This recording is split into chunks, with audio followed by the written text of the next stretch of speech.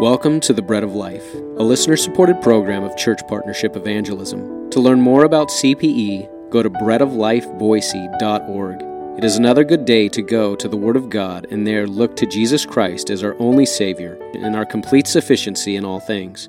Now here's our teacher, Joel Van Hoogen. When Adam and Eve first fell into sin, they pointed fingers away from themselves to cast the blame, but God cursed them.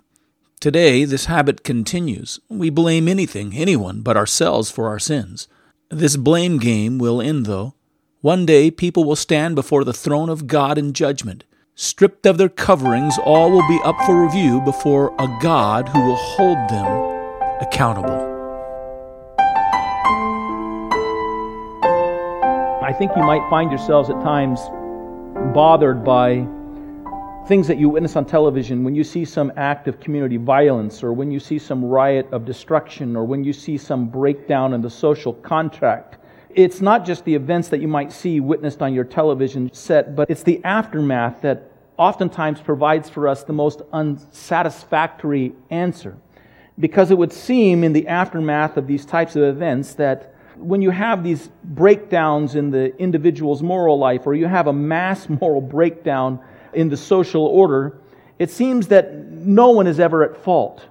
That it's always the result of some impersonal influence. It's always the result of some environmental cause, or some economic cause, or some lack of education. Some system is at fault. Some cultural prejudice is at fault. Some shadowy conspiracy of the empowered is at fault. But never is any one person to be blamed. Well, this can be distressing. As a result, of course, since there's no persons to blame, the answer is never to have someone come clean. It's never to have a confession of sin. It's never for persons to make amends. It's never anyone being held accountable. It's never anyone doing the right thing.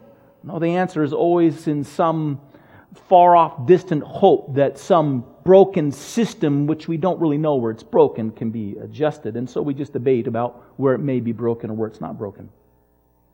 The real result in this is that people feel that there is no systemic justice around them. And because they feel that there's no systemic justice around them, they go periodically on chaotic riots of destruction. Since the system isn't just, they justify their own acts of injustice. Since no one's doing the right thing, why should I? Why don't I protest the lack of justice by doing unjust things myself? Actually, we've kind of come to this place in our present-day society with the help of intellectuals who have tried to solve the problem and tell us what the real answers are. And usually their answers have not solved the problem. They've just created more problems. Here's an example. B.F. Skinner. B.F. Skinner is a person who gives cover for the actions of our day and age. He actually gives the rationale behind the actions that we see so often being carried out on our television sets. B.F. Skinner was a behavioral psychologist. He had an idea that significantly still today is influencing our society more and more. He was born in 1904. He died in 1990. B.F. Skinner taught a behavioral determinism. Basically, what he taught was that every act of the individual is so determined by conditions and forces that lie outside of themselves, to the extent that any individual act must be seen as the only act that could have happened. It's not them. It's the forces outside of themselves. This is what he said at one point in time in one of his books as a conclusion to his argument, that a sweeping revision of the concept of human responsibility is needed. We will have to abandon the illusion that men are in control of their own behavior. For whether we like it or not, we are all controlled. So what Skinner theorized was that there needed to be a system of government control that would develop the influences that could program people to the most positive outcomes of behavior. The greater consequence, or we might say the greatest outworking of all of this, the consequence of his view was to restrain people from holding other people responsible for their actions. It was to instead teach us to pin our hopes on systems and programs and institutions that would create the right environment for positive outcomes. And conversely, it was teach us to blame those same institutions for our choices and our behavior. Instead of saying the devil made me do it, we say the system made me do it. Behavioral determinism. So why do groups of people burn down buildings or turn over cars or break the windows or go on riots? Well, because they feel that the systems around them are unjust. And also because they feel that they are not responsible for their actions. Thank you, B.F. Skinner. What is the Bible's answer to this behavioral determinism?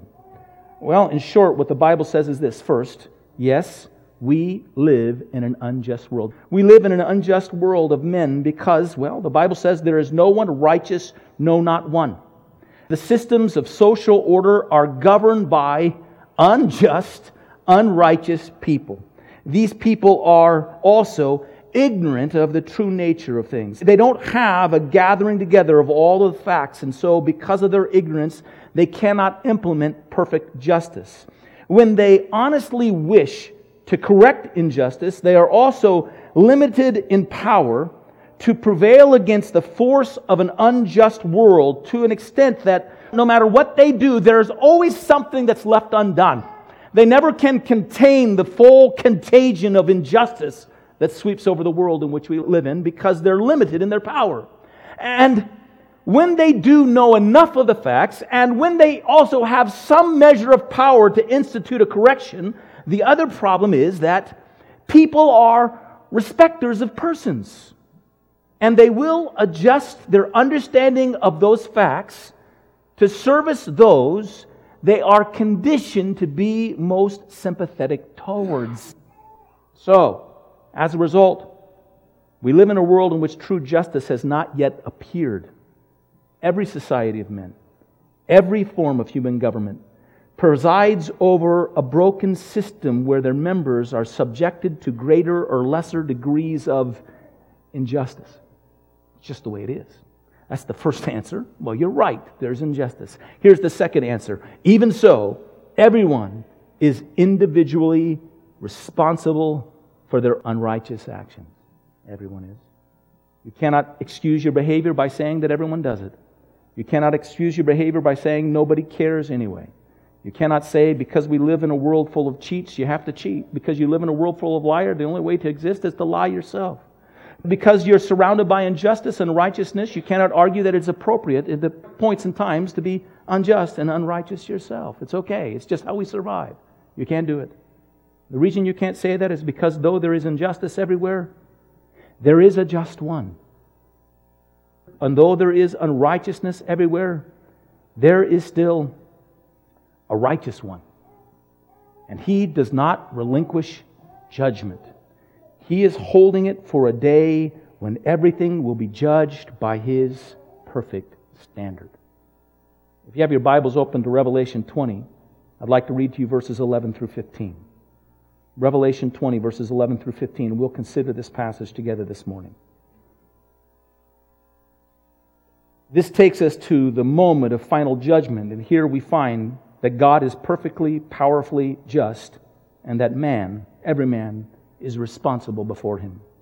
Then I saw a great white throne, and Him who sat on it, from whose face the earth and the heaven fled away, and there was found no place for them. And I saw the dead, small and great, standing before God, and the books were opened, and another book was opened, which is the book of life. And the dead were judged according to their works by the things which were written in the books. And the sea gave up the dead which were in them, and death and Hades delivered up the dead who were in them, and they were judged, each one according to his works. Then death and Hades were cast into the lake of fire. This is the second death. And anyone not found written in the book of life was cast into the lake of fire. We're not going to have to, it wouldn't be wise to give a lot of illustrations in this passage. We're going to let the Word here speak for itself and just briefly provide commentary. In this moment, we are at the great white throne. This is the very last moment in the history of the earth. It occurs after that period that is called, or those periods that are called the tribulation, and then also the 1,000-year reign of Christ on earth, which is called the millennium. Human history now is going to be folded up into eternity future. And after this moment, there will be the introduction of the new heavens and the new earth that you'll read about in Revelations chapter 21 and 22. But in that place, in the new heaven that comes down upon the earth, we read there will be no sin, there will be no death, there will be no separation, there will be no sorrow. But before this can come to pass, God must render His final judgment on all of the unrighteous from all of the ages, and that is what is taking place at this moment. Just as there is a physical resurrection of those who die in Christ, resurrected to experience the glory and the enjoyment of Christ forever, there is also a physical resurrection of all those who die without Christ. That's what the Bible teaches. Only this, those who die in Christ rise in glorified bodies, the Bible teaches us in 1 Corinthians chapter 15, that are suited for the unending glory that's to be revealed and poured out upon them. But those who die without Christ rise with bodies that are plagued with their own sins and that are prepared for unending agony. Those who die in Christ are raised dressed in the righteousness of Jesus Christ that is put upon them and granted to them by their faith in Him. These here in this passage stand naked or in their own rags of their own works. The resurrection of the body is a great hope for the believer in Jesus Christ. But this resurrection is a moment of great dread. Please note again, there's no sensationalism in what we've read here. The descriptions are clipped, they're short, they're final. You can actually go and find other material that was written around this time, apocryphal material, in which there are all kinds of graphic scenes portraying the agonies of hell and of destruction and of its rage. Yet when God speaks, He limits the language. He restrains Himself. We're supposed to take it as far as He takes it, and it's far enough. The first thing I want you to notice here is that there is a great white throne and one is seated upon it. The throne is great.